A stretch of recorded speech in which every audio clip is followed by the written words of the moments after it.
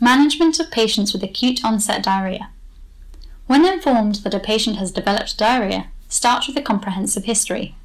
Important points to cover include a history of constipation, has the patient been on enteral feeding, as well as a thorough drug history. A full assessment should be done looking for features of dehydration, including increased pulse rate, reduced skin turgor, dryness of mucous membranes, delayed cap refill time, decreased urine output, hypotension, and altered mental status. Perform an abdominal examination to assess for pain or tenderness, distension, presence of any masses, increased or decreased bowel sounds.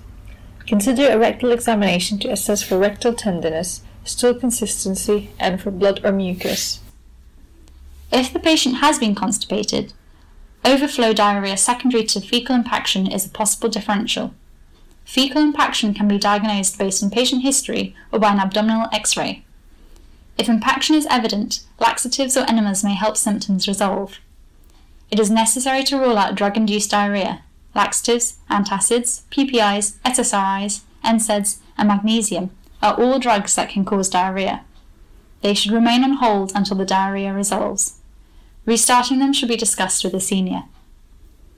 If none of these causes are present, then an infective cause is likely. Samples for microscopy, culture, and sensitivity should be sent in addition to C. diff samples if the patient has had recent antibiotic therapy, or norovirus samples if the patient has had infected contacts or vomiting and diarrhea. Ensure the patient is isolated promptly until test results are back. Regardless of underlying cause, it is essential that the patient is adequately hydrated orally or intravenously if unable to tolerate oral fluids. Patients should be discussed with both microbiology and infectious nursing teams.